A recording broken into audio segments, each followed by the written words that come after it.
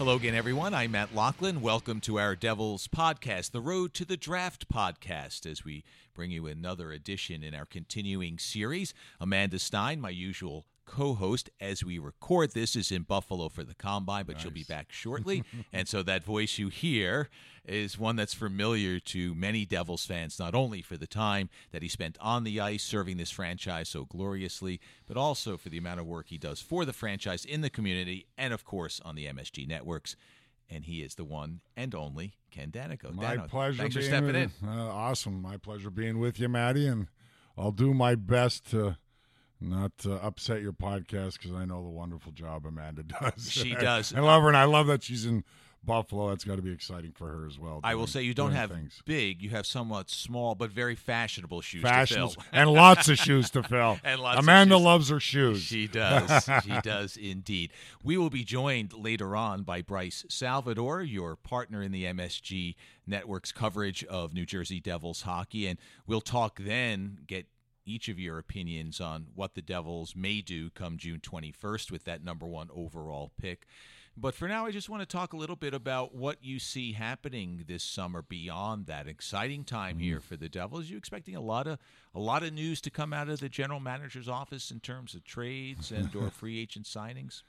Well, one thing we've learned since Ray's tenure, Ray Shero, that is the general manager, since he's been here in New Jersey, it keeps things pretty close to the vest, which I think is good, and I'm sure the wheels are spinning right now on what he believes, along with the rest of his staff, the areas the Devils need to improve on. I do expect some things to happen, whether it's via trade or certainly free agent signings along the way. I mean, it seems like a little better of an unrestricted free agent class this summer than last. But again, I'm a big believer in what Ray and certainly Coach Hines and everybody has preached here in their philosophy. I really am. I don't just go along with it, but the fact that you're looking for long-term success. This league is tough. It's tough to win, and it's tough to even just get in the playoffs.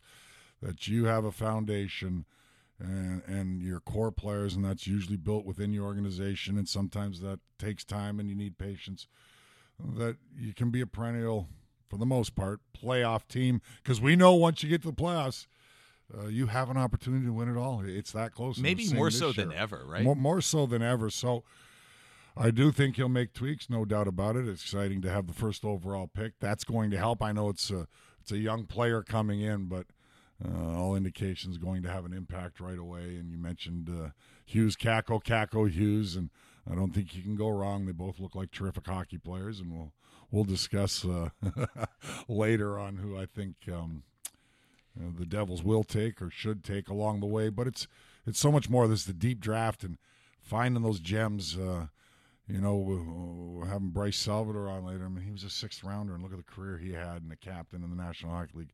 Got to be able to find those guys as well. And found Devils, one in Jesper Bratt. And the Devils have, since Ray's taken over, have done that. There's more pieces in the organization that weren't surefire NHLers, guys that from the second, third, fourth, fifth, sixth rounds that can have an impact in the organization. And that makes you deeper.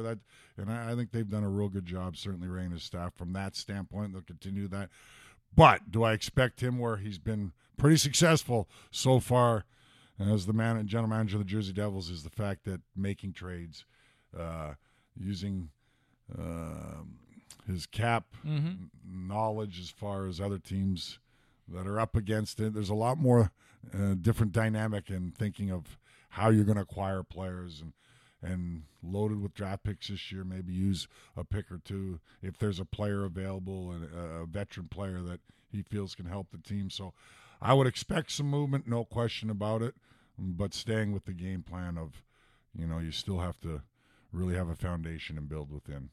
We're spending time with Ken Daneyko. You're a man of the people, no question. You're out in the public a lot, representing the Devils in a lot of different events and in a lot of different ways. What do they tell you about this past season and what they think this coming year will be about? Well, I just think the fans were fantastic last year, considering the season the Devils had, and there was a lot of circumstances. We don't need to rehash that, injuries and whatnot. And that's not excuses. That's fact. And when you missed Taylor Hall for the time you did, and coming off an MVP season, and the surprise last year or the previous season making the playoffs, because I don't think realistically anybody believed that in the hockey world, and I probably didn't either.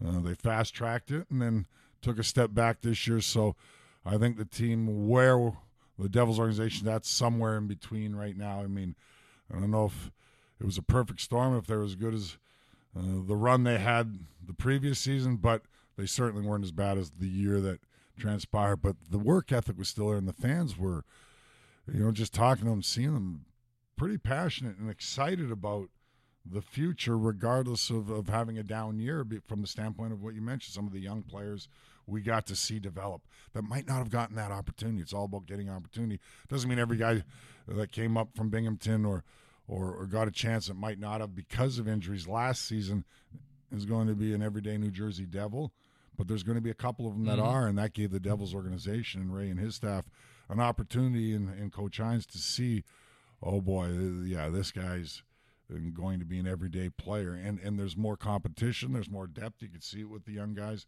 than previous seasons. So that's exciting. I think it was exciting to the fans, and the support we got, I thought was terrific, because you hold your breath at times when, maybe by February you're not going to be a playoff team, but the interest, the excitement, the anticipation of what lies ahead, it seems is there from most of the fans, and that's what I heard during games at the end of the year. They were excited to see young guys, the way they worked, the effort they gave. Yeah, you need skill and talent, and everybody knows that. A lot of that was out of the lineup with injuries along the way, Sure. Matt. But I think the future's bright, and I think they see that. All right, so let's pull the curtain back a little bit on a TV broadcast. You and Steve Cangelosi are in the booth together, providing coverage on the MSG networks. Erica Watker joined the staff this year in her pregame, postgame, intermission host role. Bryce Salvador between the glass at home games and selected road games. So how does this whole broadcast come together? Can you kind of take us through, arriving at the rink, whether you're there for a morning skate, but I'm thinking particularly from 4 o'clock on when you guys get together. Well, I guess it's very similar to what you do, Matt, along the way as well with Chico. I mean, and then obviously Chico. But you have so many more moving parts, so many people that are involved in a broadcast on the TV side than there are on the radio side. Yeah, well, we have a great crew, obviously, led by Roland Dratch, the producer who's been producing Devils games on MSG for so many years. Yeah.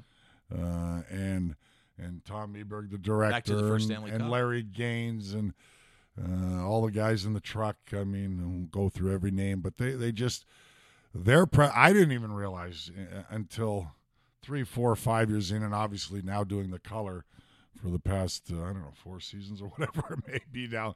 I lose track of time, but understanding the preparation for them, you know what I mean? And that's why I used to go, why are we meeting at 4 o'clock? That's 3 hours before game time.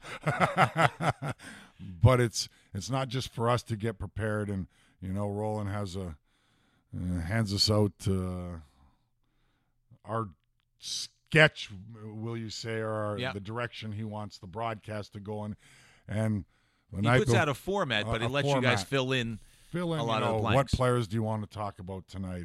And a lot of times that comes from the previous game, who had a good game, or who to look for in this game, because he's going to be an important part of possibly having the team successful on that particular night. But the preparation, so then they have to, the reason we meet it for, they have to get all the video ready and tapes and things like that, so that during the broadcast or pregame, they can have it all prepared. And that's why I understand now why meetings are early. And, I was old school. I said, I can just come right in 15 minutes before and talk hockey. I know the organization. I know the players. Yeah, you do your homework and behind the scenes. But I've learned along the way, certainly, that to be more prepared. I've always been a hockey guy and been involved in, watching other games and teams and players, because we got to know the other team as well, Matty, a lot. So that a lot of that comes into it, because we'll tell them a couple players the night before, well, I want to, or when we get to the meeting, I want to talk about this guy from the other team, so that fans have an opportunity. And it's not always the star player. It's players that, they don't know much about, and going, watch this guy. He's a good player, and the Devils are going to have to contain him on that particular night. There's just so many different variables, I think, along the way, and Bryce and Eric could get it all started on the pregame and get it set up. And Bryce is a guy that, obviously he's joined the broadcast the last few years.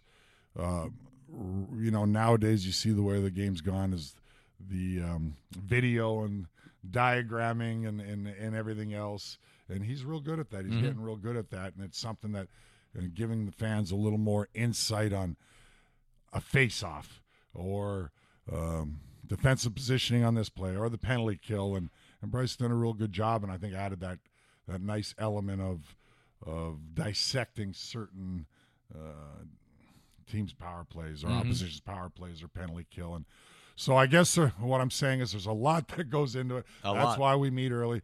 After the meeting, we get to relax and eat and have some fun. But you're just constantly thinking leading up to game time, what can I bring as far as discussing this player is something the fans maybe don't quite know about even our own team. Yeah, along the way, or an individual player and what he has been working on in his game and morning skates, and you do all the same. It's where the homework comes in. Where the homework comes in, and but we got a great staff as far as MSGU. They're a lot of fun, and you got to have fun. Yep. For me, if you don't have fun calling games, I mean, I'm emotionally invested like you. I want the team success. That's all I want. You got to call the game like it is, and obviously, I try to keep it positive because you have to. Because I've been in those positions sometimes. I think. The select few fans at times, they're playing bad, rip them. Well, there's a way to say you're not playing well and then ripping a player because I've been in those shoes. You know what I mean? I understand that. It's not from lack of trying. They're making some mistakes. It's a game of mistakes. What they need to improve to get better, and that's kind of what I try to bring.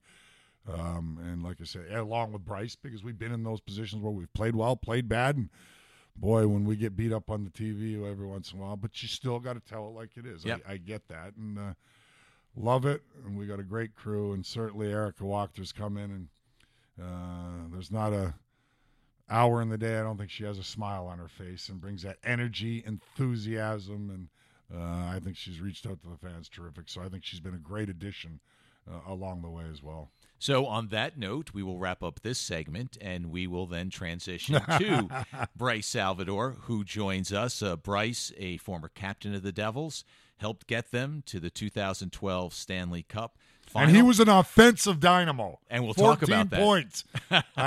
Can you believe what happened to defining your role? Yeah, exactly. Isn't that what the playoffs is all about? You got to step out of your lane once in a while and break the mold. Everything went well. Everything went terrific playoffs. Well, we will talk to him about that and more as we welcome Bryce Salvador to the Road to the Draft podcast.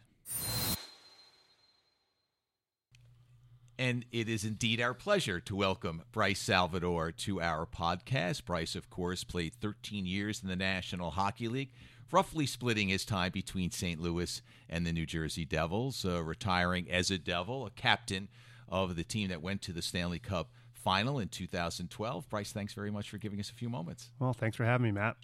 So this is the Road to the Draft podcast. As the Devils await June 21st, we all await June 21st, your thought when you saw that the Devils had gotten the first pick, won the lottery, and what do you think it will lead to? A center or a wing? Hughes or You're already Capo putting Caco? him on the spot. Absolutely, right to the heat. Yeah, it's exciting, for the organization, for the fans, for the players and management, just to be able to have an opportunity to pick one of these two players. It's just they're both great players, and that's all we've been hearing about lately is who the Devil's going to pick. And I think it's one of those things, and I'm interested to hear your take on it too, Dano, but I don't think you can go wrong. And realistically, I think there's a lot more hype around this question because the Rangers have the number 2 pick. And so you're always going to be critiqued in, the organization of how these two players are going to match up. And that's just really what it is. If the team to get the second pick would have been Calgary or Vancouver, I don't think there'd be as much hype on who gets decided here. And I'm sure, you want to know what's my opinion, who should the Devils pick. That's why you're here. Yeah, and I think it really comes down to instant gratification. if you want results now, I think it's Capo. Obviously, he's been playing against men. You hear everybody talk about it, the way his sample set the last couple of years of what he's done. I think he's going to come in and he'll be an impact player immediately, probably win the Calder Cup next year. But if you have the patience, and I think Hughes is the guy that you'll be looking at of being somebody that'll have a nice career at that center position, which is coveted. And I think if you're looking from the Devils' perspective, you need center. You need a number 2 center that can come in here, and I think Hughes will be able to do that. Will he have the immediate results, say as Capo will? That's hard to say because he has to make that step. He has to play against men.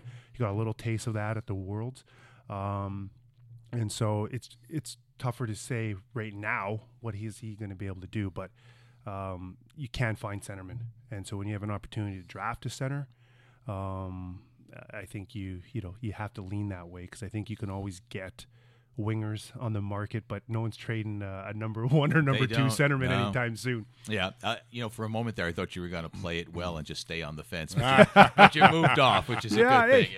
Yeah, it's one of those things. Like I said, you're not going to go wrong. I think the fans will tell you if you're wrong, especially with this situation. But I think you have to go with the center. I really do. I think maybe it's an interesting twist to throw into this is, can he be Elias Pettersson, experiment? Maybe if you think maybe Capo can play center, then maybe you might take him. Because I think the Devils need a center. That's my opinion on it. Right down the middle. Right down the middle and build from there. Well, I agree with Bryce on the hype, the excitement. I mean, we were all doing cartwheels, obviously, when the draft lottery came about and the Devils were picking number 1, so we're all pretty excited. And as Bryce said, I echo his sentiments. It's great for the fans. I mean, there's already this great anticipation going into the draft coming up in June, so late June here. And I think that the way it's been played on social media and Hughes versus Kakko and everybody else, all the fans get an opportunity to really be engaged as far as you see it. And I read all the comments and, oh, you got to go with Hughes. Oh, no, Capo, he's been outstanding. And we look at what was just played the World Championships. I was able to watch a lot of the World Championships. You can't go by one tournament, one game. I mean, Ray Shero and his staff, that's why they're there. They take a year, sometimes 2 years on players, and they analyze every aspect of their game and their personality and their character. So there's so many other things that go into, obviously, leading up to the draft and getting the number 1 overall pick. Capo came on with a bang in the World Championships, and he's won a lot of championships already as a young man, and obviously that's enticing. He's big, he's strong, he's a guy that can play the game, any way you want it, it seems, and you get that from Finnish-type players for the most part. Having said that, Jack Hughes, just watching him, didn't get a lot of opportunity with Team USA, rightfully so, out of the gate. You get blocked by NHL guys. Got to earn it. You're 17 years old, just turning 18 while the tournament's going on. You have to bide your time. And there's always a process, no matter what level you're playing at. First time, as Bryce mentioned, to get to play against men. But one thing that stood out to me, when the USA had Dylan Larkin injured and guys, their lineup was depleted, and Jack Hughes got his opportunity. And arguably, and it's not arguably for me, Russia was the best team in that tournament. Most talented, most skilled. Stacked. They were stacked as far as Ovechkin and Kuznetsov and Dadonov and Kucherov. And you go Sergachev and Vasilevsky. And how they didn't win is amazing. And I watched that game, and in that particular game, the best player on the ice for Team USA was Jack Hughes. So he stepped up when he got the opportunity, had 2 assists, real nice ones, by the way, and created the whole game. I mean, and we know every team needs offense. I know Kakko can score as well, and we know what he did early on, but Jack Hughes was dynamic. And when Patrick Kane, who was one of my favorite players to watch on a nightly basis for the last 10 years, says, and he's got no horse in the race, that so many people, because of his size, have a tendency to compare him to me because we're both smaller guys. And he goes, Jack Hughes can do things that I can't. That in itself That tells says me. a lot, Patrick because Kane tells me Patrick Jack Kane's Hughes got hands you can't buy in the store. Patrick Kane is as smart and as intelligent and as creative a player as there is in the National Hockey League, and the puck is on his stick with a string. And when he says that, that rings real loud with me, certainly. So for me, it's Jack Hughes. There's no question in my mind. It's a good problem to have. And Paul Castron, the director of amateur scouting, sitting in these same seats in an earlier podcast, referenced the fact that the Rangers will have the number 2 pick, and he said there is a little more pressure. Great for the rivalry. Oh, it's great for the rivalry. But he said there is a little more pressure, to your point, because if the Devils That's what it's about, the pressure. Yeah. Kakko Hughes, they're going to be have the internal rivalry one-on-one because of the rivalry between and then the Rangers and Devils and the fans. So it's great for the area, hockey in this area. I just think it's going to be so exciting. So it's the road to the draft. You two guys had different roads to your particular drafts, and Dano, we'll get to yours way back in the day now. You don't remind me. I mean, am I getting that old? I still feel I can play. But the young we all do. But the young pup here, relatively, Bryce Salvador, you were drafted in what, 94? Yeah. Yeah. So you went later, though. Dano was a first-round pick. What were Sixth round. Yeah. Okay. What was your expectations entering that draft year? Well, you know what? It was really different back then compared to today. Like, there was no social media. There was no nothing. You had no idea what was going on, what was going to happen.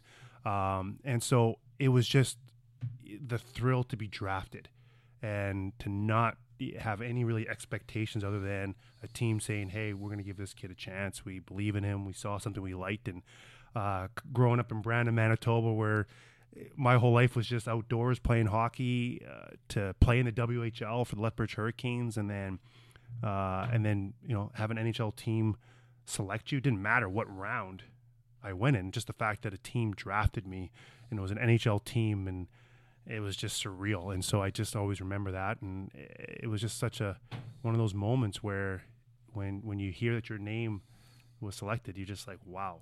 And then, but I go back, but back then I didn't know what was the next step. Like, you're just playing hockey, right? And maybe that materializes into something, maybe it doesn't, but it was just, everyone remembers their draft day. Who called you? Who said, hi, Bryce, this is so-and-so of the Tampa Bay Lightning? And well, I ended up actually talking to my parents, right, at first. And so because I was actually the first player not to go to the draft that was selected, right? So talked to my dad. He gave me a call, and it was exciting. I was downstairs and at the billet house. Delos is where I stayed back then.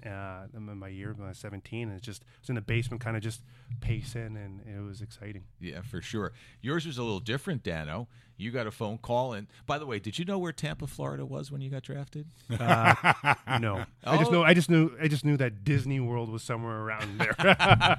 Well, Dano has a similar story, because never mind. Well, at least you knew something was near. You weren't even sure where the heck this state was located.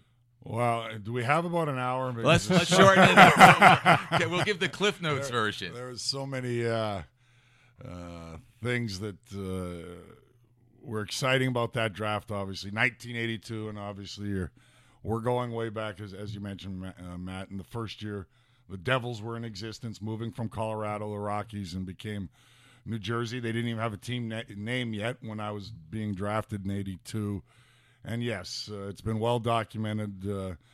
I get the call, and I said to my mother, "Where's New Jersey?" After all the hoopla, and it didn't matter. I would have ran the 3,000 miles. I just didn't really know. Marshall where New Jersey Johnson was. Marshall Johnson called me, and the thing was, back in 82, Bryce says everybody goes to the draft in his year.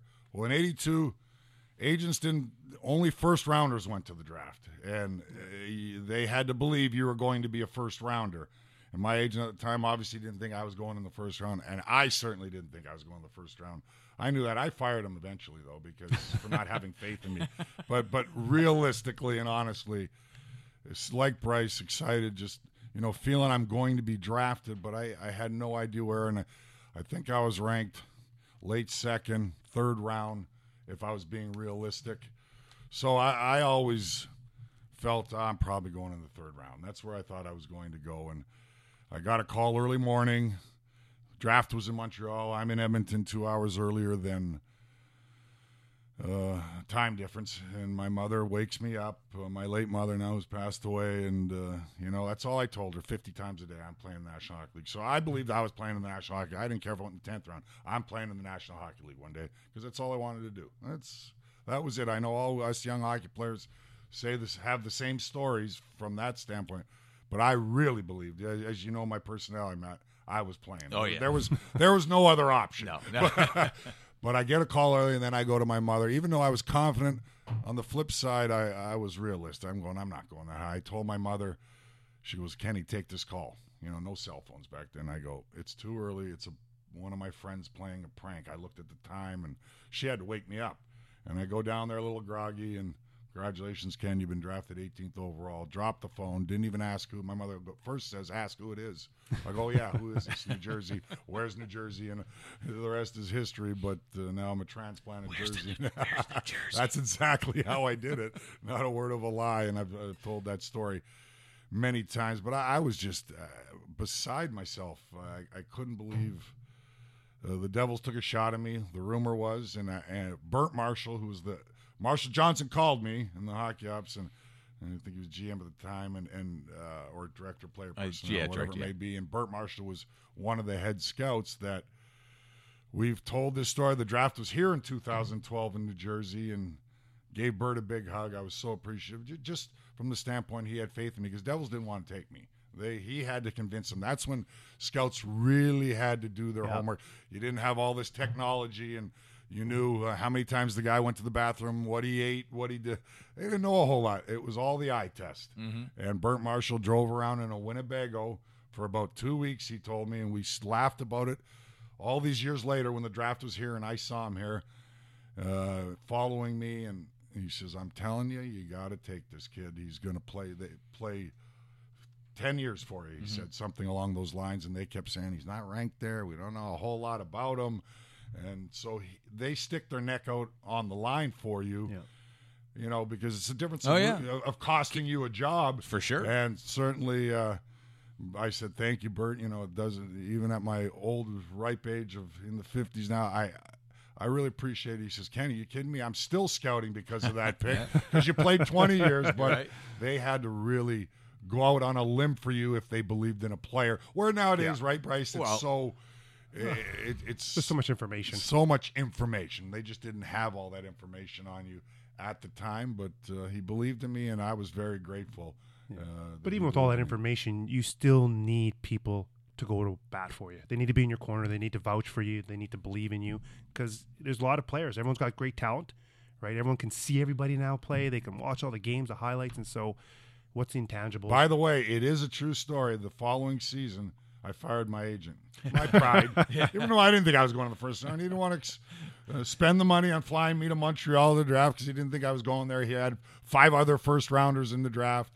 And, I moved on. Bill. I said, it doesn't matter if I think I'm going in the first round, which I didn't. You got to believe in me. Exactly. I got to have a guy on my side. So is there somebody in Tampa Bay on your side or no? Because if you look at your history, there's not a Tampa Bay reference other than being drafted.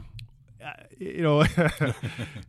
told this story, and they basically, after 2 years, told me to go to school. The NHL was not going to work out. And you know what? I look back at that, and I think that it was a defining moment for me. When you're drafted by an expansion team, they don't bring you to camp, and then after 2 years, you think you're good. You were drafted. And then they basically say, kid, we're not going to sign you. We're not keeping your rights. You're 19 years old. Make sure you get your education, basically. And at that point in my career, it's kind of one of those things where it's a gut check. Luckily, I played a lot of, I put a lot of onus on being a good student. I was the Scholastic Player of the WHL. When I was 19. So I was thinking, well, okay, I will go to school. What school should I go to? But when you believe in yourself as well, and that I really loved playing hockey. And so I still had 1 more year as an overage in the WHL. I knew the team was going to be good, so I said, "Hey, I got nothing to lose. Play, have a good year, and just enjoy it." And part of me was like, "Prove them wrong." And next thing you know, it was February. St. Louis Blues signed me, and you look back at it, and you're just kind of like, had I not had that obstacle, right? I don't think I would have been the player. I wouldn't have been a good enough player, or at least had the mindset to realize that I needed to change my game in order to make it to the NHL. And even after that, signed by St. Louis, same thing. I go down to the minors, and we're in Worcester, not too far away from here, and I was like, wow, like I just gave up all my school money, because once you sign as a pro, all the money that you are going to be given, and when you're playing the juniors, you know back then, I don't know if it's changed, but you basically forfeit that. Mm-hmm. So I go down to Worcester first year. They're sharing that franchise, the Worcester Ice Cats, with the San Jose Sharks. So there's two teams there. First part of like I'm barely playing. You know, I don't know what's going on. They're trying to figure out the two organizations, and I'm really thinking, holy cow! Like, now what am I going to do? Same thing, gut check. You ask the coaches, ask the team, like, what do I got to do? And then fast forward 3 years to your point, we're talking about Dano. It's just Bob Plager, icon there in St. Louis. He believed in me. He watched me for 3 years. I was the first guy on the ice for practice, last guy off the ice. The way I worked, and he's like, I knew that if you got a chance in the National Hockey League, you'd be there for a long time based on what I saw you do for 3 years. You can say, I always tell people, you get to a certain point in your career where everyone's as good as you. The majority of the people are as good as you. There's always going to be that elite talent, or they're going to be the best in the world, right? But are you going to pay the price? Are you going to be the one that's going to outwork those other guys? And he believed in me. And so I owe that, my career, to Bob Plager in terms of just, he said I'd be up in the stands when nobody was watching and looking at what are we getting? What are those intangibles? Do you think he saw a little bit of himself in you? I never asked him that. I think when it comes down to the eye test back then, it's you look for the character. What does this kid bring, in my opinion? How does he conduct himself when the game's out of hand, maybe not going the right way? Is he sticking up for teammates? How does he manage his body language on the bench? And just what do the other players say about him? I think those are key things that you need to understand. And then when I got my shot, it was, I think, how you go into a locker room. Back then, we were talking a little bit before we came on the air. It's just, you were walking into a culture, right? Yeah. I walked in there. You got Al McInnes, Chris Pronger, Doug Waite was around, Keith Tkachuk came in later, Scott Mellenby, and Pierre Turgeon, and they're like, "Hey, kid, this is how we do it here." And you're like, and either you find how you can add value, and then or if you're going to think, "Hey, I'm bigger than the team or bigger than the culture, bigger than identity," you're not going to last. And I always joke, they put my bench my locker right beside Al McInnes, my stall. And I remember the joke was like, "Does Bryce speak?" I was 2 years. I didn't even say anything. I was like, "Hi, Mr. McInnes," right? And just so appreciative. Who would have thought? Now he's in broadcasting. Yeah, exactly. 2 words. But you always have to have somebody believe in you. There's no question about that. And then it's up to you and those intangibles of understanding, defining a role that is going to make you successful in the National Hockey League, more importantly, help your team win. Because you can't do what you did in junior and in the pros, or all the things that you maybe could have done where you might have brought more offense. You might have been a little more dynamic. You might have been able to do a lot of everything, whereas come to the pros, unless you have an elite skill. I always bring up Scott Niedermayer. He could come right out of junior, and because of that great skating ability, do exactly what he did in junior in the pros and carry that on as an offensive defenseman. If we don't, jack of all trades, master of none, if you come up, you're in and out of the league. But I've always said many times, and Bryce, I'm sure it was the exact same, knowing what is going to make me successful and having somebody guide you and say, here, and I had that story and heard that many times with Lou, and I won't get into it because I know we don't have that much time, but understanding, okay, I've got to understand and settle into a role that I'm the best at or good or really good at, Will not help the just be team. pretty good at a bunch of things. That's hard to do for a young player because you come up and you're going, but I could do this in junior. I could Sure. jump in the play. That's why you selected me number 1 or in the first round, right? I mean, but now you have to make an adjustment. Yeah. But then you realize how good everybody is up here. That no, you have to find something that you're really going to excel at. That they go, we need him on that team because he's a good penalty killer, because he blocks shots, because back in our day, like Bryce, because he's tough, does he protect teammates and things like that, and really hone in on what is going to make you successful to help the team.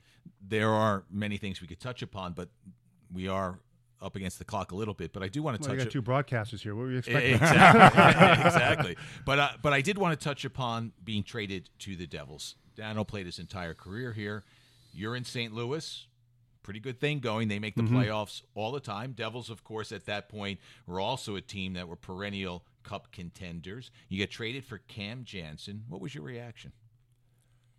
I knew I was going to be traded. Why? Well, just because Bear Jackman was also coming up. He won the Calder Cup. It come down to, dollars. What the Blues offered me, I thought was, I was really respectful for the offer. But I felt that, I could do better just with my career. I just kind of saw where I was going with the St. Louis Blues, that it just wasn't going to work out. And so when you know that, and then to hear that I was traded to go to the Devils, I was ecstatic because I knew that the way I played the game would fit well into their system and what they're known for. Just, defense first, gritty, keep it simple, and just that type of stingy hockey fit me well. And so and then when you get here, I just really realized after that first season, or the remainder of that season, that this I would not have made. New Jersey would not have been a choice as a free agent until I came here to see that what it affords you here, and just the fan base and just the culture, and so it was just a blessing, for me to get traded, because that's out of your control, right? You have no say. At least I didn't have. There were no trade clauses. Well, not in my contract, right? But like I said, it was a great fit. It really was, and so it and I remember Lou the first couple of times, you talking to him, and to your point, Dano, you brought it up, is just defining your role. And why he traded for me, and why he felt I'd fit well into the organization. You guys have different relationship with Lou than say I would have. Was it intimidating? We know what Lou's persona is like. You're coming from the outside. Were those conversations intimidating? How did you feel walking into the office? You know what, I'm a pretty. He's definitely intimidating the first time you meet him. You hear all the stories. But a lot of the rules and stuff like that, to me, I wasn't one of those guys. I wasn't the guy that said, hey, I need to have my hair down here. Some of those things are just non-issues for me, right? I was just more of like, I'm a business type of guy, come in.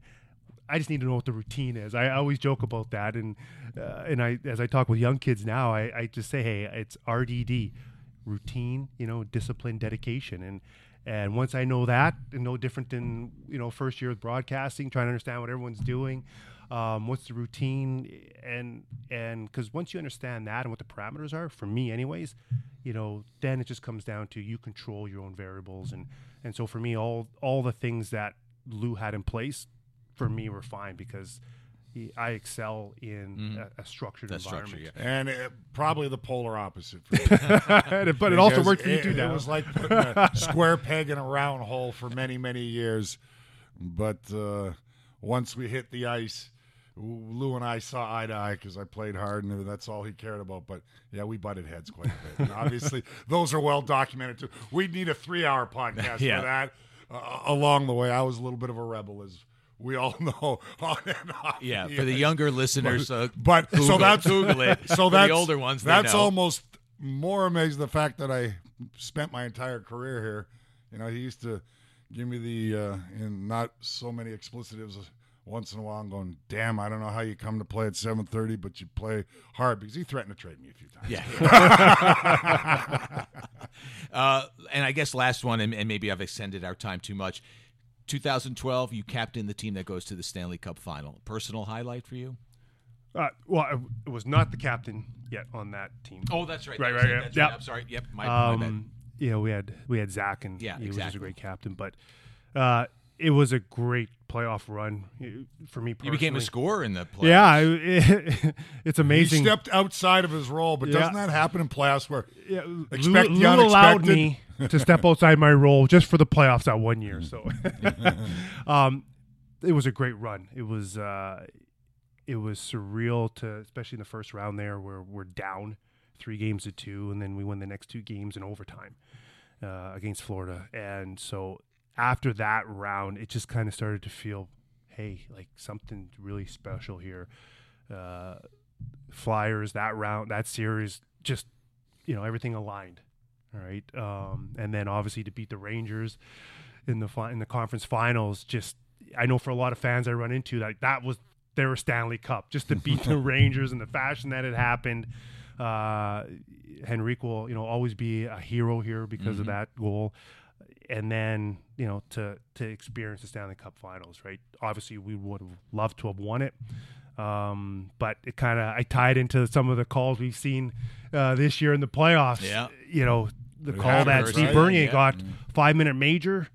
I look back at, that was, in my opinion, and not that I'm ever a guy that makes excuses, like that was a call that I'm surprised to have seen in our era, a 5-minute major in the Stanley Cup finals. And so, but the experience, and take that aside, it was phenomenal to experience that, to go there. The start of my career, we go to the Western Conference finals with the Blues. We lose. That was a year that Ray Bourque, won in 2000. Yeah, don't remind me. Yeah, I know. I don't mean, but it was just, we lost in the final. yeah. Exactly. So it was to have that type of success, not to win, but at least to get there in my rookie season, and to have some experience here, some success, was great. But we would like to have won it, but just the experience alone with that group of guys, and when no one had us even having that type of success, we accomplished a lot. Bryce, thanks very much for your time. It's been brilliant. We could have touched upon your transition to television. You're doing a great job there with the MSG networks, but when we have 2 talkative fellas, how come I didn't get Amanda? I'm going to bring it up with her. Was she just? Yeah, well, Amanda will be He's back. doing a great job on the broadcast. No question. She'll be back next time around, of course, as she's away on assignment, as they say in our business as we record this. She's in Buffalo for the Combine. But thanks very much for your time. All right. Thanks, Matt. Dano. All right, Bryce. So we make a transition at this point. Again, we thank Bryce Salvador for joining us. It's time to welcome in our colleagues Amanda Stein and Chris Westcott as they spend some time speaking with Mike Morial of NHL.com. All right. Well, Mike, thank you so much for joining us. This is really exciting. We're in Buffalo for the NHL Scouting Combine. Now, this is my first time around, but I have a feeling you've been to a couple of these. How many have you been to? Well, first of all, thanks for having me. It's a pleasure to be on with you. I've been here, this is my 11th Combine. So the first one, I remember Steven Stamkos running around with Drew Doughty and the crew over in Toronto.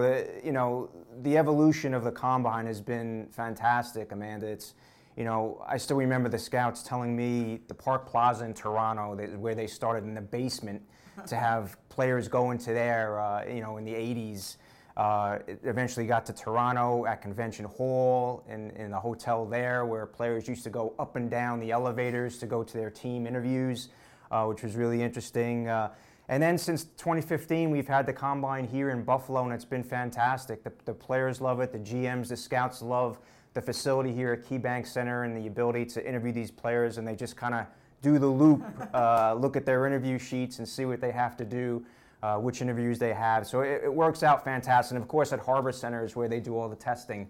So the Harbor Center and KeyBank Center here in Buffalo has worked very well for the NHL Scouting Combine. What do you think about the Harbor Center in general? Just having that right here in the heart of downtown and a really good hockey market too? Yeah, absolutely. I mean, they've done such a wonderful job here, right, Chris? And what they're, the hockey coming here as far as players and the team, obviously the Sabres, and there's so much to do at Harbor Center with the young kids, the young athletes coming in, and minor hockey that's being played here. And obviously with the Sabres, they want to build up a little bit of hockey market here. We know it's football strong, and to get the hockey team and the fans really motivated. And we all know that Sabres fans are unbelievable fans. They love their teams, and it's very often when they play the Maple Leafs, or if the Maple Leafs are in town, fans from Toronto come over and they pack this place too. But overall, I like Harbor Center. The testing there, they've done a fantastic job with it and setting things up and what they need to do. So it's worked out really well. We talk a lot about, you're talking a lot about like the logistics in terms of going up and down elevators versus walking around the rink. But when it comes to the actual process of what these kids are going through, has things evolved over the years? Yeah, they have, Amanda. I still remember in the early stages, as far as interviews. First of all, when you speak about the players, I mean, I remember 10, 11 years ago, how it was like deer in the headlight type of attitude with these players when they would meet with the GMs and scouts, and obviously there would be some questions that would kind of fool them, and they always look to these questions. They want to kind of get the kids off their game to see how they're going to react to certain situations. But today it seems like they have an answer for every type of question, right? Coached by because agents. Agents. That's Coached right. by their agents. Is it too scripted? Now you have to dig a little bit deeper. I know the Devils now have Amy Kimball.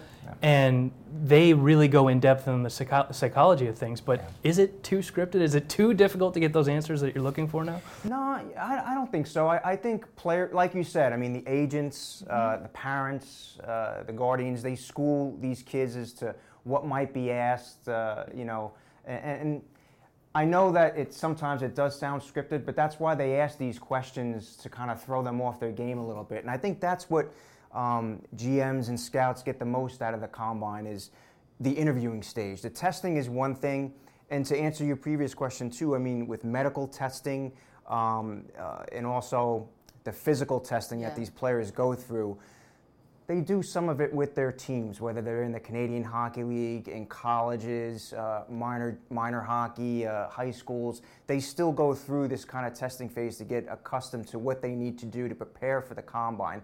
Some don't even have time to prepare at all. If you're in the Memorial Cup or the Canadian League, or if you're playing in some type of tournament that's going a little bit overtime, such as a Capo Caco at the World Championships, even Jack Hughes, going at the World Championships and coming here to get involved with this. He didn't really have time to do much of the testing. But, for the most part, I think the testing, the medicals, everything is put together with the player in mind, and wanting him to be able to, they'll have a good idea of what needs to be done. If something doesn't show up where a player needs to go to a doctor or something else, then they'll do that. But for the most part, the medicals, the testing is all done first class here, and the interviewing stage is equally good, because you get to hear what these players have to say. And when they walk around here and you ask them what kind of questions are you asked, and you always get the same type of responses. Well, maybe they told me to sing a song, or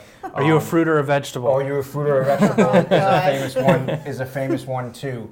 So that it's always a fun time with the interviewing stage. That's what I think the GMs and scouts get the most out of it. Mike, do you think a player can seal their fate through just this process alone, whether it's moving up on a team's roster or down? No, I don't think so. I think the combine in general, GM scouts want to get to know the player a little bit more, personal and what he's about, family upbringing, some interests that he likes, favorite teams growing up, maybe players he might look to emulate or kind of imitate when he's on the ice.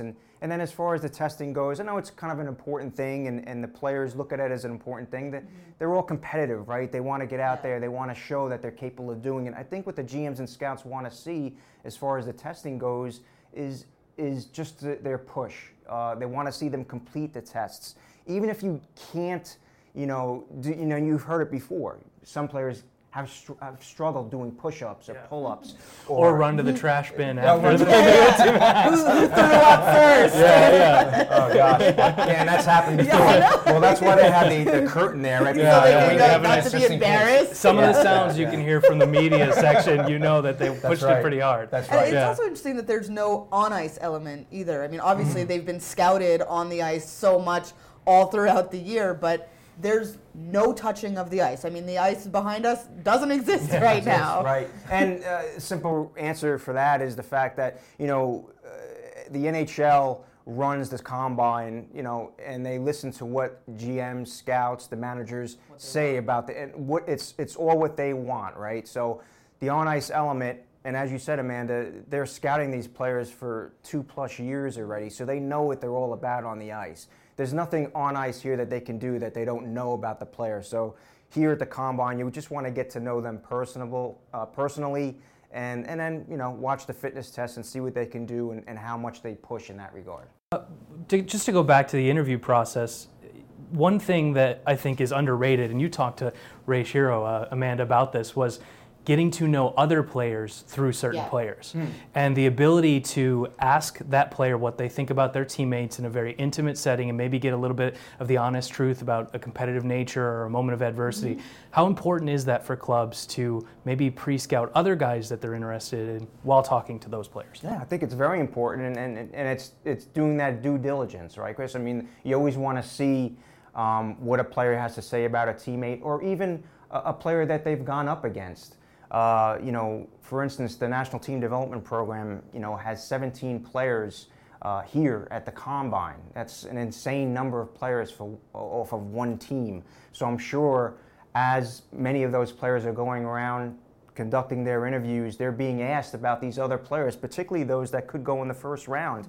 And that we could have as many as 7-8 players from the National Team Development Program going in the first round, including a goaltender in Spencer Knight. So, yes, I mean, that's an important part of it. Player comes in and, if you're speaking with Jack Hughes and want to know a little bit about Alex Turcotte or Trevor Zegras or Spencer Knight or Matthew Boldy, you might want to ask, what's the story behind this player? What makes him tick? Why does he thrive and do so well on the ice for that particular team? That's all a part of it, absolutely. Is there anyone who you've talked to over the course of the last few days that's really impressed you? I mean, there are quite a few. I hate to pinpoint like one or two players. I know, speaking with Jack Hughes and what he's about and the pressure that's been on this kid for 2 years plus, and how he goes about his business as far as dealing with the media, dealing with general managers and scouts, and he always kind of gives you the time of day, right? And then he's such a exceptional hockey player. Some of these other players from the United States Hockey League. I was speaking with a player from Muskegon, Igor Asanayev, and that was impressive. By the way, very the way you just rattled that name off. A forward from Muskegon this year. This is his third year in the United States, in North America. He's from Russia, was born in Russia, played hockey in Russia, and then came to the States because he wanted to learn the game. He wanted to learn the North American game, and he's a projected first-round player in the draft. And I thought the thing that was most impressive about Igor was his English, the way he really, and he told me, he says he went to school for 2 years to learn the English language because not only did he want to become a good hockey player, but he certainly, wanted to know the language. He didn't want an interpreter, and there's nothing wrong with having interpreters. Some of these players are coming over for Europe. That's the thing that impresses me the most are these European players that are able to come over, speak the language. They have no issues about the surrounding area and where they need to go for dinners, for lunch. And I can remember when I was 18, 19 years old, there was no way I would have been able to do that. But these European players are able to come over, and they're not intimidated anymore. Going back to the interviewing, what we were talking about, they're not intimidated by the questioning anymore. Mm-hmm. They know the language, they know what they need to say, and they're very confident in what they need to do. That shows devotion, too. Yes. They want to make it to North America, learn the North American game, and they know that learning the language is going to help them learn it faster. Right. And it cuts that gap between coming over from Europe and playing in the NHL, which is their ultimate goal. So it shows great devotion. It does. A lot of character. It also shows in these players, and as I said, I give them a lot of credit for doing that. Obviously, there are some players from Russia, Sweden, and Finland that it's difficult with the language barrier, and so they'll bring over interpreters to come over and help them out. And there's no issue with that, but a lot of them do want to try to do it on their own And that makes it a little bit more impressive, right? Amanda, Yeah. you told me before, is there anything that kind of maybe pushes a player and maybe in the GM's eyes they say, geez, that was really impressive that he was able to do that. Maybe that's one thing that, thinking about it, that would impress someone. And allows them to stand out in a different way, because you are interviewing a lot of hockey players. Right. It all kind of meshes together, I'm sure. So we've talked a lot about the process of what happens at the Combine, but it's so interesting this year in particular because of how deep the draft is. I mean, we've heard that leading up to this draft for months. This is a very deep draft, an exciting time to have lots of picks, which, of course, the New Jersey Devils do. They have 10 throughout the entire draft and that first overall. And Chris and I had been talking, and there's obviously the 1-2 of either Kakko or Hughes.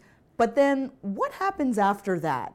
Is that when the dominoes begin to fall when Chicago picks at number 3? Yeah, I think so. Chicago has an interesting pick here because they're going to set the tone for probably the rest of the draft. I do think that, last year you had that sub-6-foot defenseman, that offensive-type defenseman that was prolific, and a lot of them were taken in the first round, like a Quinn Hughes. Rasmus Dahlin was at the top of last year's draft. So there were a lot of good defensemen, offensive-type defensemen that were taken. I think this year you're seeing more of, it's going to be top-heavy forwards. I think there's a lot of good centermen in this draft, but there are also maybe 8 to 10 defensemen that could go in the first round. Bowen Byram is one defenseman, and he could go number 3 in this draft. Had a fantastic year with the Vancouver Giants in the Western Hockey League. An offensive-type guy.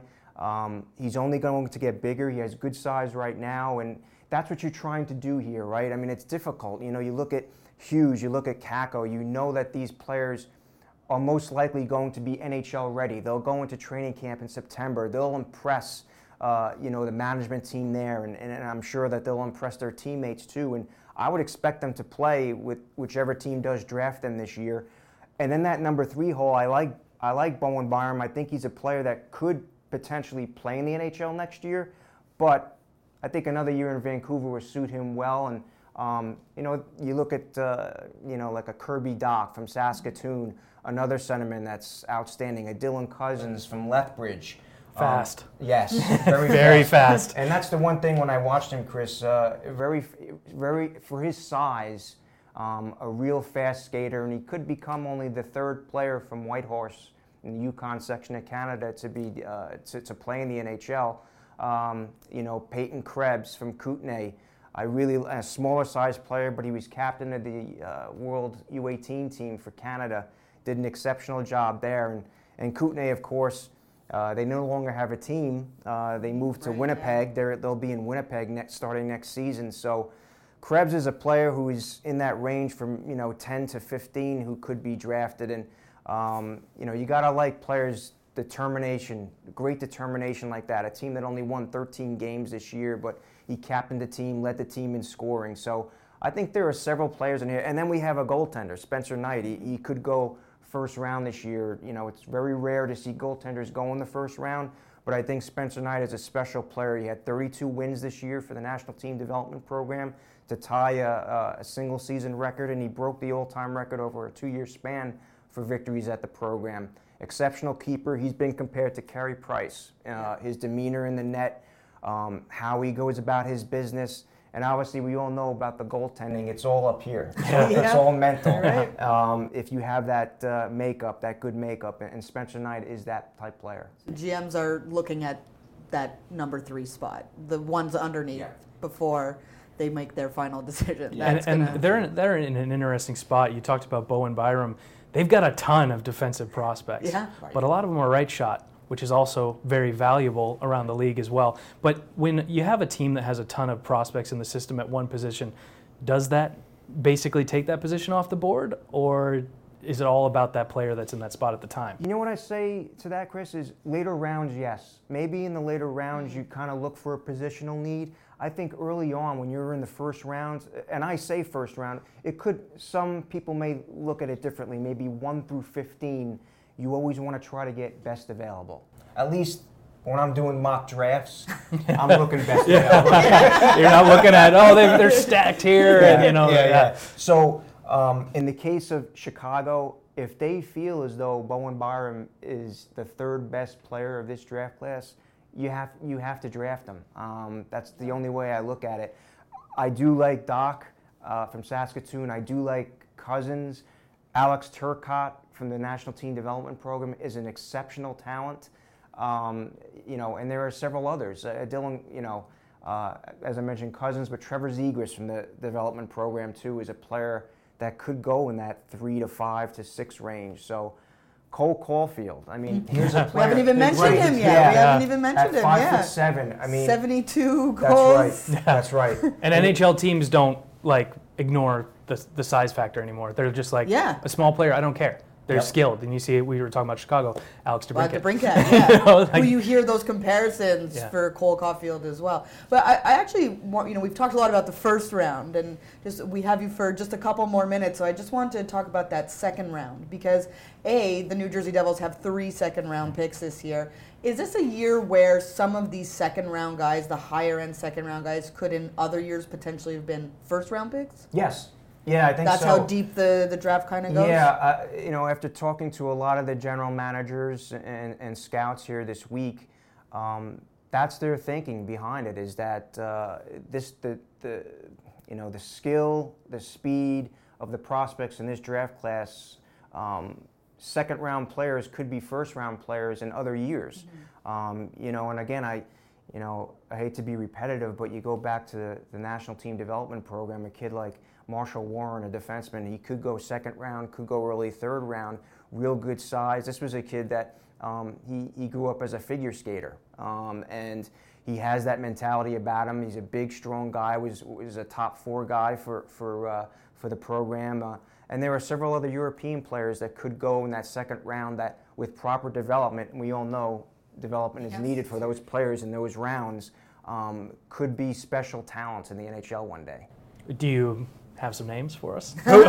who should Devils fans be like, oh, those are some interesting prospects in the second round, knowing the picks that they have? Yeah, I do like this left wing from the Chicago Steel in the United States Hockey League. His name is Robert Mastrozioni. He's a left winger, real good speed. He told me that, a season ago he only had 15 goals, and this year he elevated his play and now has 31 goals. And I asked him, what was the reason for the big turnaround? And he says, a lot more speed, a lot more push in the offensive end, a lot of hard work in the summer helped him get there. You look at the European side of things. There's a player, Samuel Fergemel from Frölunda in the Swedish Hockey League, and we all know Frölunda from where Rasmus Dahlin played as a defenseman. And Sam, was a player that was passed over in the NHL draft last year.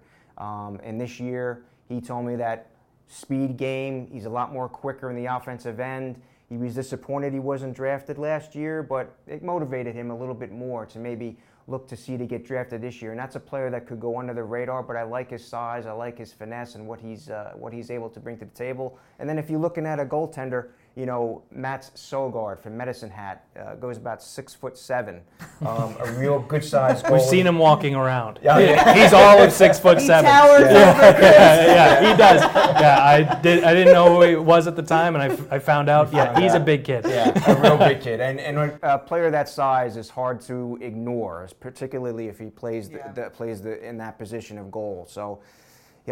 He played with the Danes at the World Junior Championship, did a nice job there. The Danes were just kind of overmatched by other teams. But this is a goalie, he did some nice things with Medicine Hat this year. I think he's going to go far with proper development. So he could be another second, early third round pick. Not many Danish goalies make it, though. Only one, right? Yeah, only That's one right. so far. All right, so one final one on this Road to the Draft podcast for you, because we ask everybody on this podcast, if you're picking first overall, which way do you lean, Hughes or Kakko, Mike?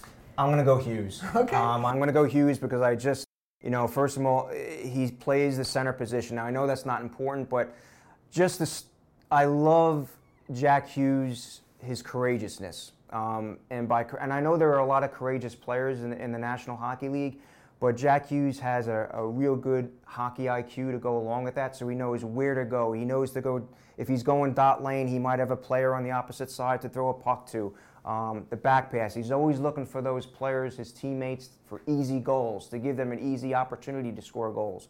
And he worked on the shot. The two things he told me that he worked on most this past season when he scored 112 points were his shot and on face-offs. And I think he improved in both those areas. It's not to say Kaapo Kakko is not an exceptional talent, because I'm really looking forward to this battle between Kakko and Hughes for a long time between the Rangers and Devils. But just the fact that Jack Hughes is the player he is, that's skating, it's unbelievable. I think he's the best skater to come into, to enter a draft since Connor McDavid. I really like the edge work that he has. I'm not going to say he's going to be a Connor McDavid, but just his skating, his speed, that type of element, very similar in what Connor McDavid brought to the table there. So I like Jack Hughes as a number one pick. Well, we'll find out where the dominoes land in just a few weeks. So thank you so much for doing this, Mike. We really appreciate it. It was a pleasure. Yeah, thank you so much. Thanks.